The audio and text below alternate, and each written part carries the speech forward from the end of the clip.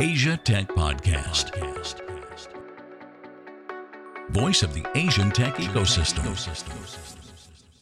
Hello and welcome to Asia Tech Podcast. My name is Graham Brown. We are in the studio with Annu Talreja. Annu, welcome. Hey everyone. It's good to have you here. Good to be here. Well, it's good to be here. We're going to talk about OxfordCaps. We're going to talk about your journey as an entrepreneur, how it all happened. So originally you're from Delhi. I am from Delhi, born, brought up in Delhi, grew up, spent most of my childhood in Delhi. Right.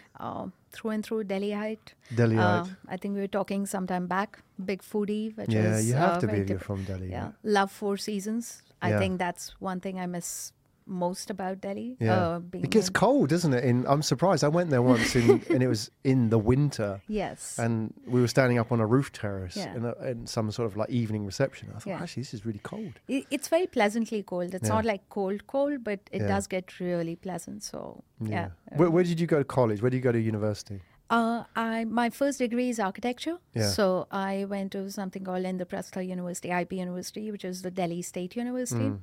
And then I did a master's in city planning, which is School of Planning and Architecture in Delhi itself. One of the best architecture schools in India. Yeah. Basically been around the place, know it like the back of my hand. And how long you been in Singapore? A while now. Though not physically here for over 10 years, but I first moved to Singapore 2007. Was here for a few years, then moved back to India 2011, came back 2014 for NCAD. So have known Singapore, seen it evolve for past 10 years plus. Seen all now. the changes as well. Yes. Yeah, good. I mean, we're talking about that, but OxfordCaps, this is a student-focused service, right? A community, and we'll talk about the products and you know what it does and so on. How long is it since you were a student? 2014, 15, so 4 years back. Okay. Yeah. I was one of the lucky ones who had the opportunity to go back to school after a long time. Yeah. So, yeah, not too far away. And this is something I witnessed firsthand.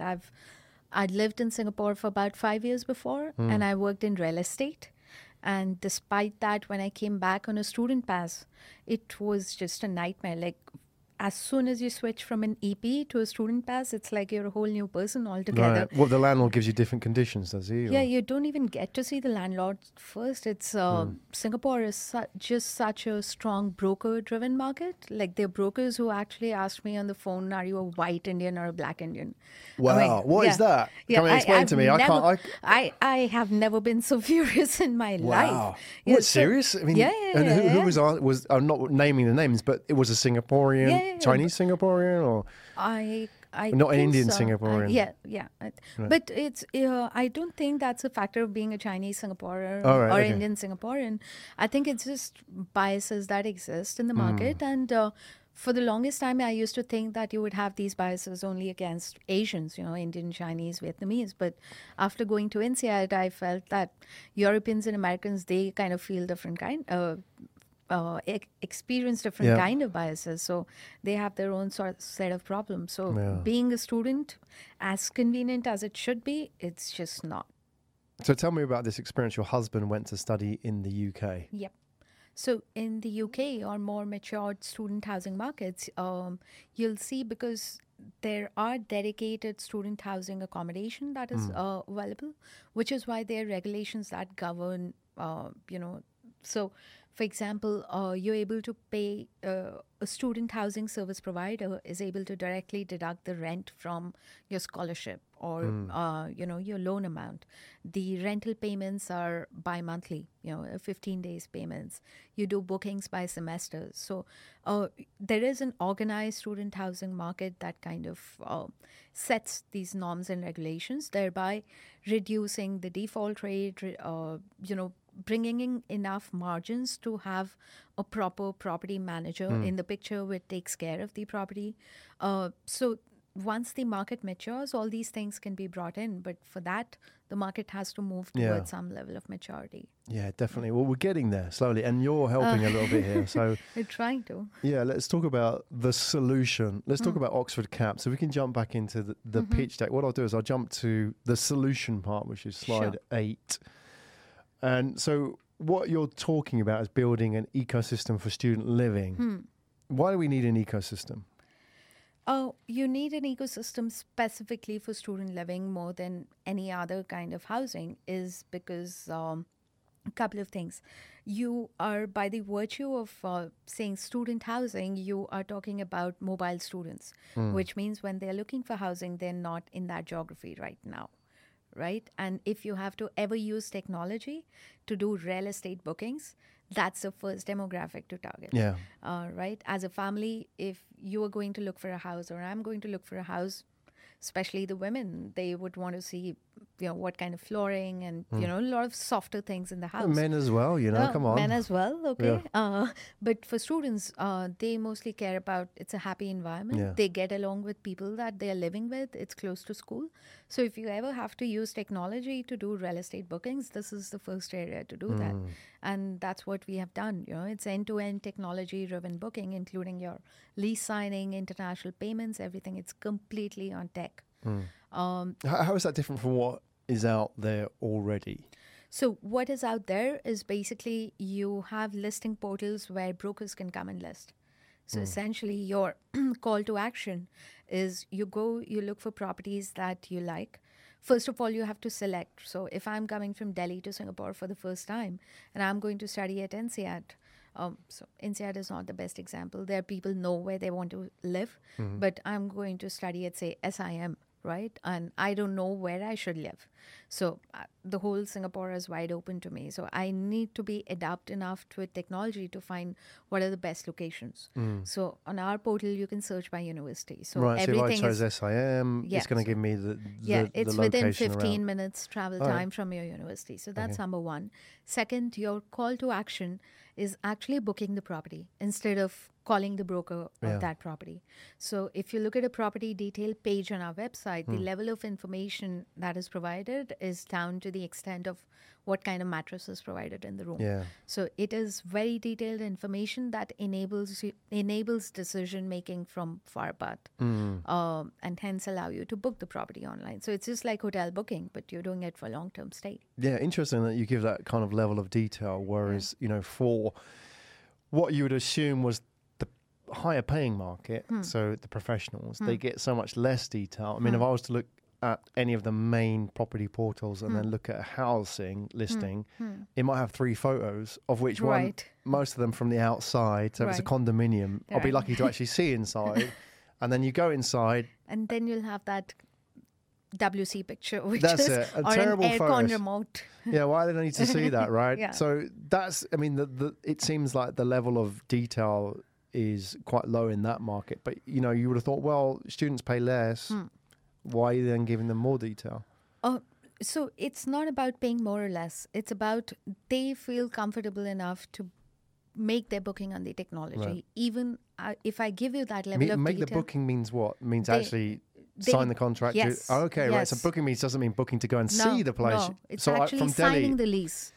I can sign a lease from Delhi. Yes. Got it. Yes. Right. Right. Okay. So even if as a professional, even if I give you that level of information, you would still want to go and see the property. Yeah. But for students, it's not as important. They're more concerned about who are the other 5 people living with me in the house.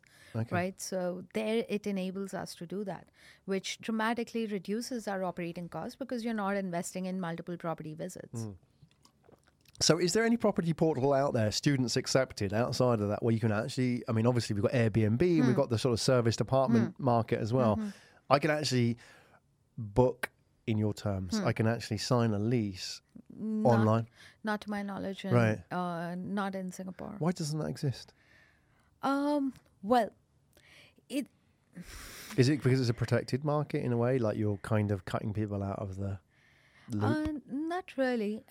It is an attractive market, but if you're just doing a bookings portal, then it is not probably an attractive enough market because if you're a booking portal, you're basically just making transaction revenue. Yeah. So unlike an Airbnb, you are not going to have big volumes of transaction. Your market size is going to be limited, even if we talk of just Singapore. And you're going to be a very seasonal business. Students come in twice a year, and that's when you're going to make your revenue. So if you're just a booking portal, it makes it a very difficult business to run. Got it. Yeah. Okay. Maybe we can have a quick flash through. If we were to look at some of the examples, so as people actually visualize this, Right. there's the app, and then some of the example properties as well. I'm just going to skip towards the end of your pitch deck. Yeah. Maybe it's worth having a look at some of these. These are actually in India. Yes. These standardization formats. Right. Is that where you're going into student residences and you're sort of bringing them up a level? Yes. What's happening here? So basically what we are doing is we are taking properties, brownfield assets, existing assets, which have a certain kind of layout that they can be retrofitted to give a good yield generating student housing product, Right. and then kind of have the owners put in the capex.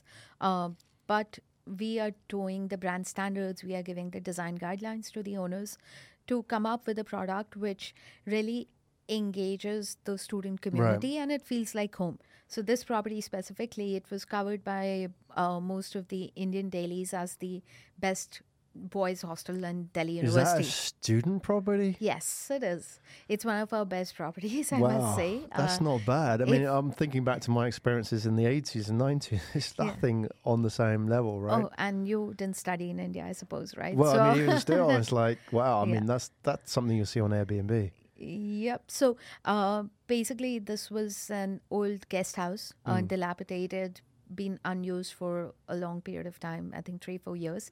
And the owner put in some capex according to our design guidelines. But Right. because it was a guest house, it had the basic layout of, just like you see budget hotels, doubly loaded corridors with rooms on both sides. Each room has proper ventilation and lighting and stuff. So you're able to convert it into a student housing format. And on the ground floor, level 1, it has open courtyards and beautiful nice. large spaces Yeah. to build out cafeterias. So this kind of a format, I mean, think of your student days. I would have loved nothing more than to Yeah. live with 100 of my friends in the same house, right? Yeah. Where everything is taken care of. So that's basically what it is. And it is a beautiful property with like open courtyards and stuff, nice cafeteria, laundry, housekeeping. Everything is taken care of for you. So is that a property? I know it says OxfordCaps Terraces. Is that a property? You said there's an owner and they put in the capital for this, right? Have you gone to an existing building and saying, hey, look, we can do this for you? Has the owner come to you? Or have you created the blueprint and then looked for investors? How does it work in that situation? It's been a mix. Creating a blueprint in an unorganized market like India is kind of relatively difficult. Yeah. Because there are different things that can be converted to this kind of a prototype. Our other property was a commercial column-free kind of large space where they were able to put in dividers in the space and create the kind of format that we wanted. So a lot of it is basically because Priyanka and I, we both worked in real estate for 10 plus years.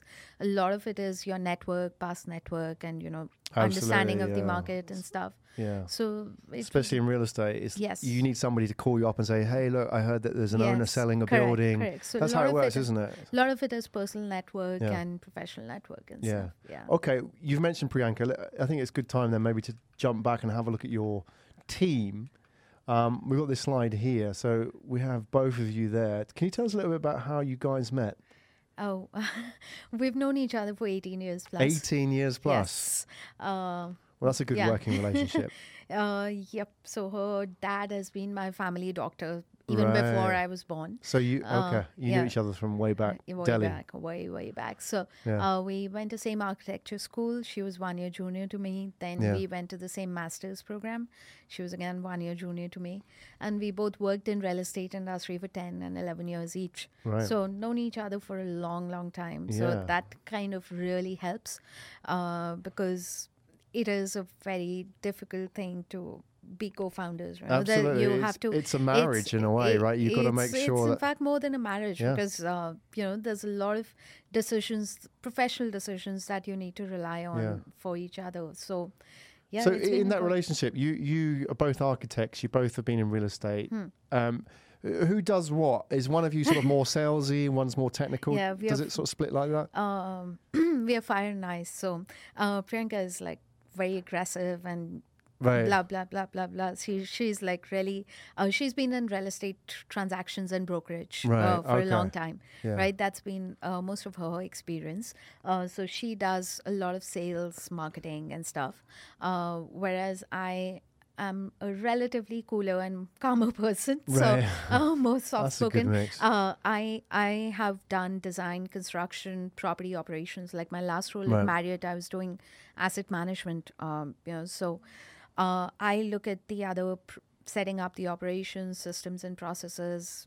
We've kind of divided tech and marketing between ourselves. I've Yeah. been looking at tech, so That's how it should be, really. Yeah, You know, yeah. ultimately somebody makes the widget and somebody sells it, right? That should be Yes, the fundamental of any yes, good yes. business So we relationship. both have our own strengths, like not just professionally, but I think after 10 years of working, there are a lot of personal skills that Yeah. you develop, which are part of your personality, and that's how we have distributed stuff. So, Good, yeah. excellent, and 18 years. Wow, I mean, that's. I mean, you should know each other pretty damn well at that point. So, let's talk about the journey as well. So, you launched in July 2017. Yep. So you're just over a year old. Yep. Okay, and funding. Did you Did you already have backers when you launched? What was your No. situation? No, we launched, we both quit our jobs in May.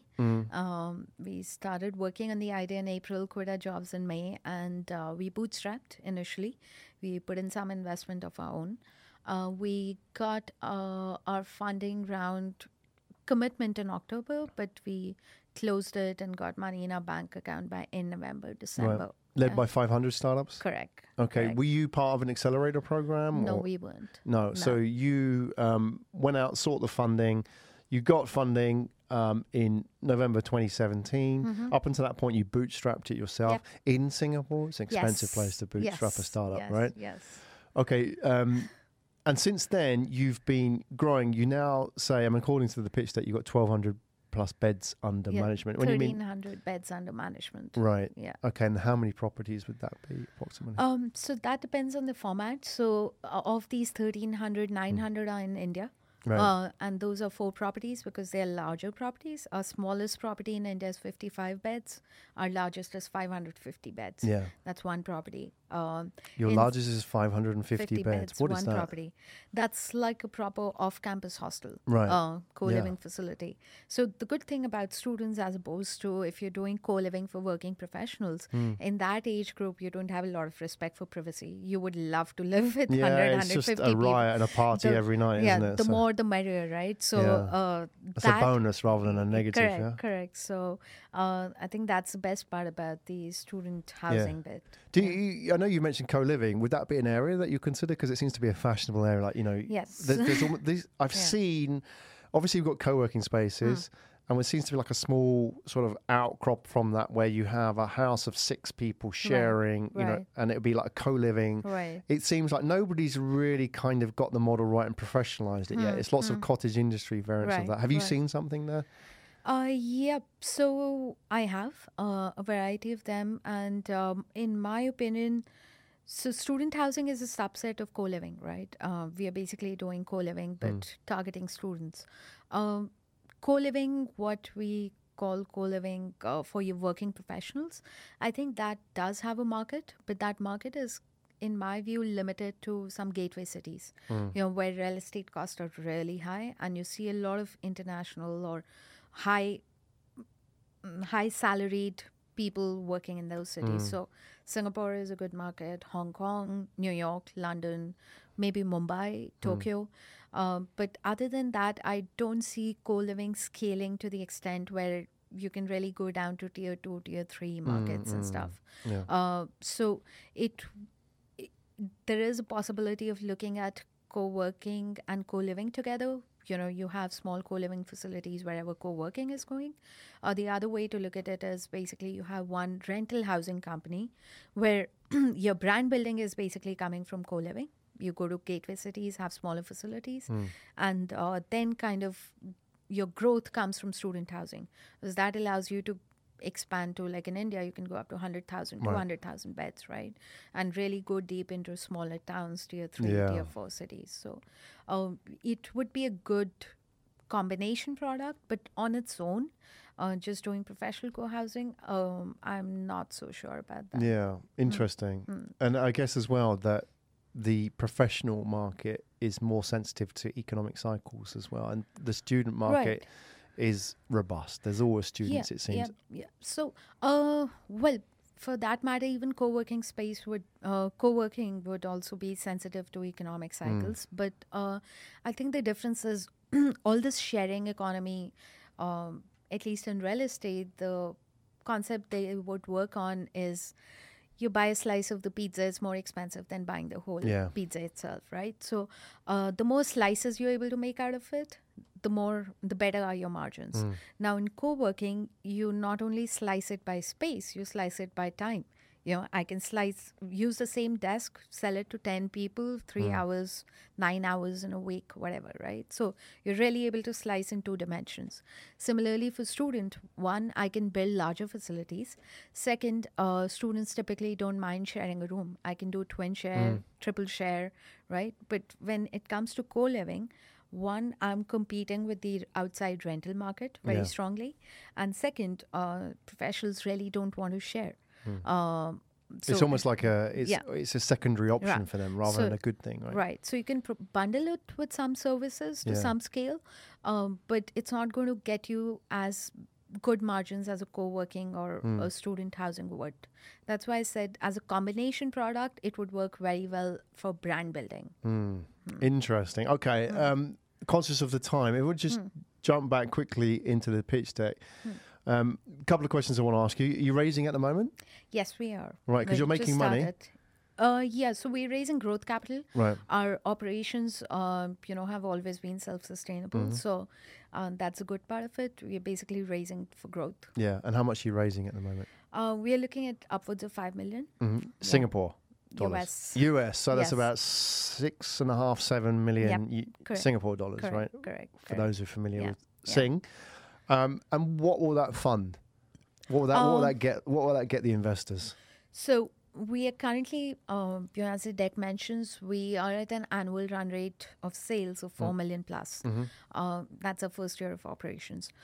So we are looking at expanding to 10 to 15,000 beds over next 12 months. So you can just imagine, multiply it by 10, we'll be looking at a $40-50 million kind of GMV at that point. Okay. And your team at the moment, how many people? We have 10 people in Singapore, about 15 in India. We have consolidated a lot of our back-end operations, accounting, finance, marketing in India. In Singapore, we have the core operations sales staff. And we are hiring, expanding quickly. But we have done it in a very capital efficient way. If you look at some of our competitors across Asia, just with a 400K kind of thing, we have managed to get to sales of 4 million plus. And we haven't spent the entire 400K, to be honest. So we've done it, given our backgrounds in real estate, we've done it in a very capital efficient way. Been very creative in deals. I think that's a good part. When you raise less, you have room to get creative instead of just spending money. It's definitely a real estate mindset, isn't it? I mean, I'm a real estate investor myself, and when I've had money in the business, I've sometimes struggled to spend it because I'm always looking at, I'm not saying I'm cheap, but I'm always like looking for cheaper versions of things. I'm always like questioning, do I actually need that? Right. And it's the same sort of attitude you have as a landlord or as an investor in properties as well. It just trains you to think in a certain way that you don't lavish. Right. Because you can go and spend a lot of money in a kitchen for a property, for example, or in a bathroom or in extra stuff, which is fluff. Right. When, some the customer, the tenant, just wants certain things, right? And it makes you sort of, just get the basics in here. Right. And, some people who get that market wrong, they go in very emotionally, don't they? Right. And they sort of, we're going to decorate it like this. And we're going to People don't want that. They just kind of want very sort and of... especially when you're talking about student housing, right? I mean, it needs to be, one, very functional. And second, you cannot deny the fact that students are going to be careless. So what you're looking for is, like, even when we develop our brand guidelines, what you're looking for is not hotel finishes. You're looking for really industrial grade finishes. So I've seen purpose-built student accommodation where, like, your toilet walls are like all industrial grade like one person comes in, 200-room facility, they can clean it in like 2 hours, right? And that's what you need, because you need to cut down on your operating costs. So you do need to think functionally, because end of the day, you're running it as a business. You're not designing your own house. Yeah, that is the problem, isn't it? That's the challenge. Okay, good. And Annu, just finishing up, you mentioned that you are recruiting at the moment, right? And you're in a growth stage. So are you looking for particular hard skills? Are you looking for people with certain mindsets? Give us a flavor, because people do actually watch this and listen to this and think, actually, I want to be part of that.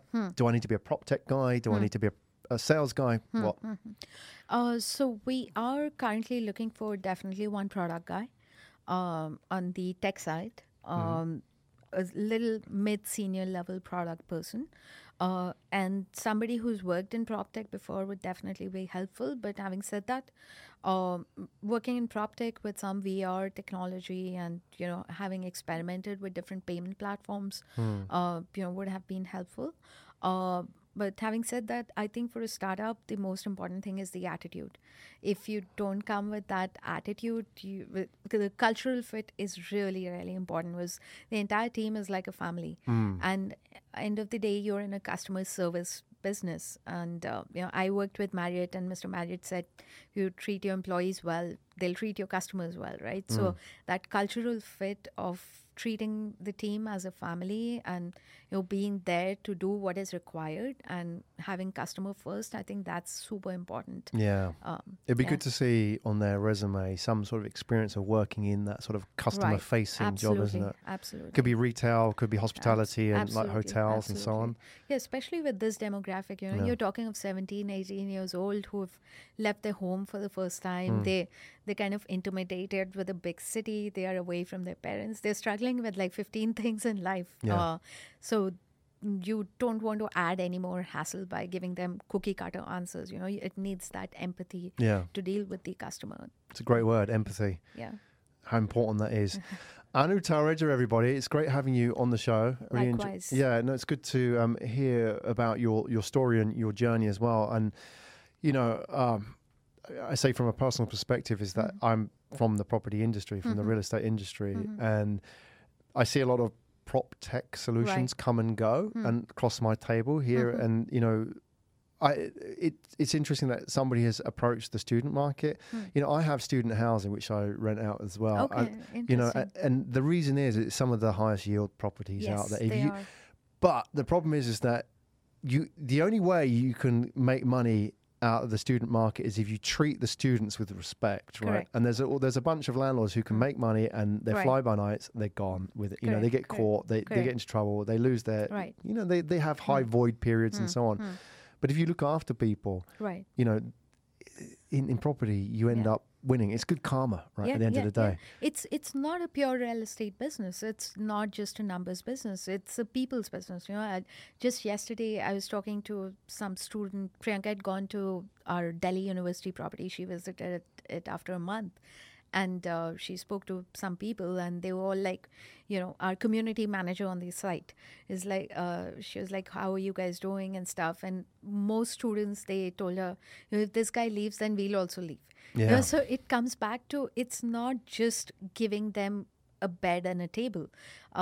You have to make the environment habitable to them. You need to hire people who understand them, who can empathize with them, and who can address their needs. Excellent. Yeah. That's Annu Talreja, everybody, from OxfordCaps. The most effective way of reaching out to you would be what? Email. Yeah. Okay. All the details in the show notes. Annu, thank you so much for coming today. Thanks, Graham. Good to be here. You've been listening to Asia Tech Podcast. Find out more at atp.show.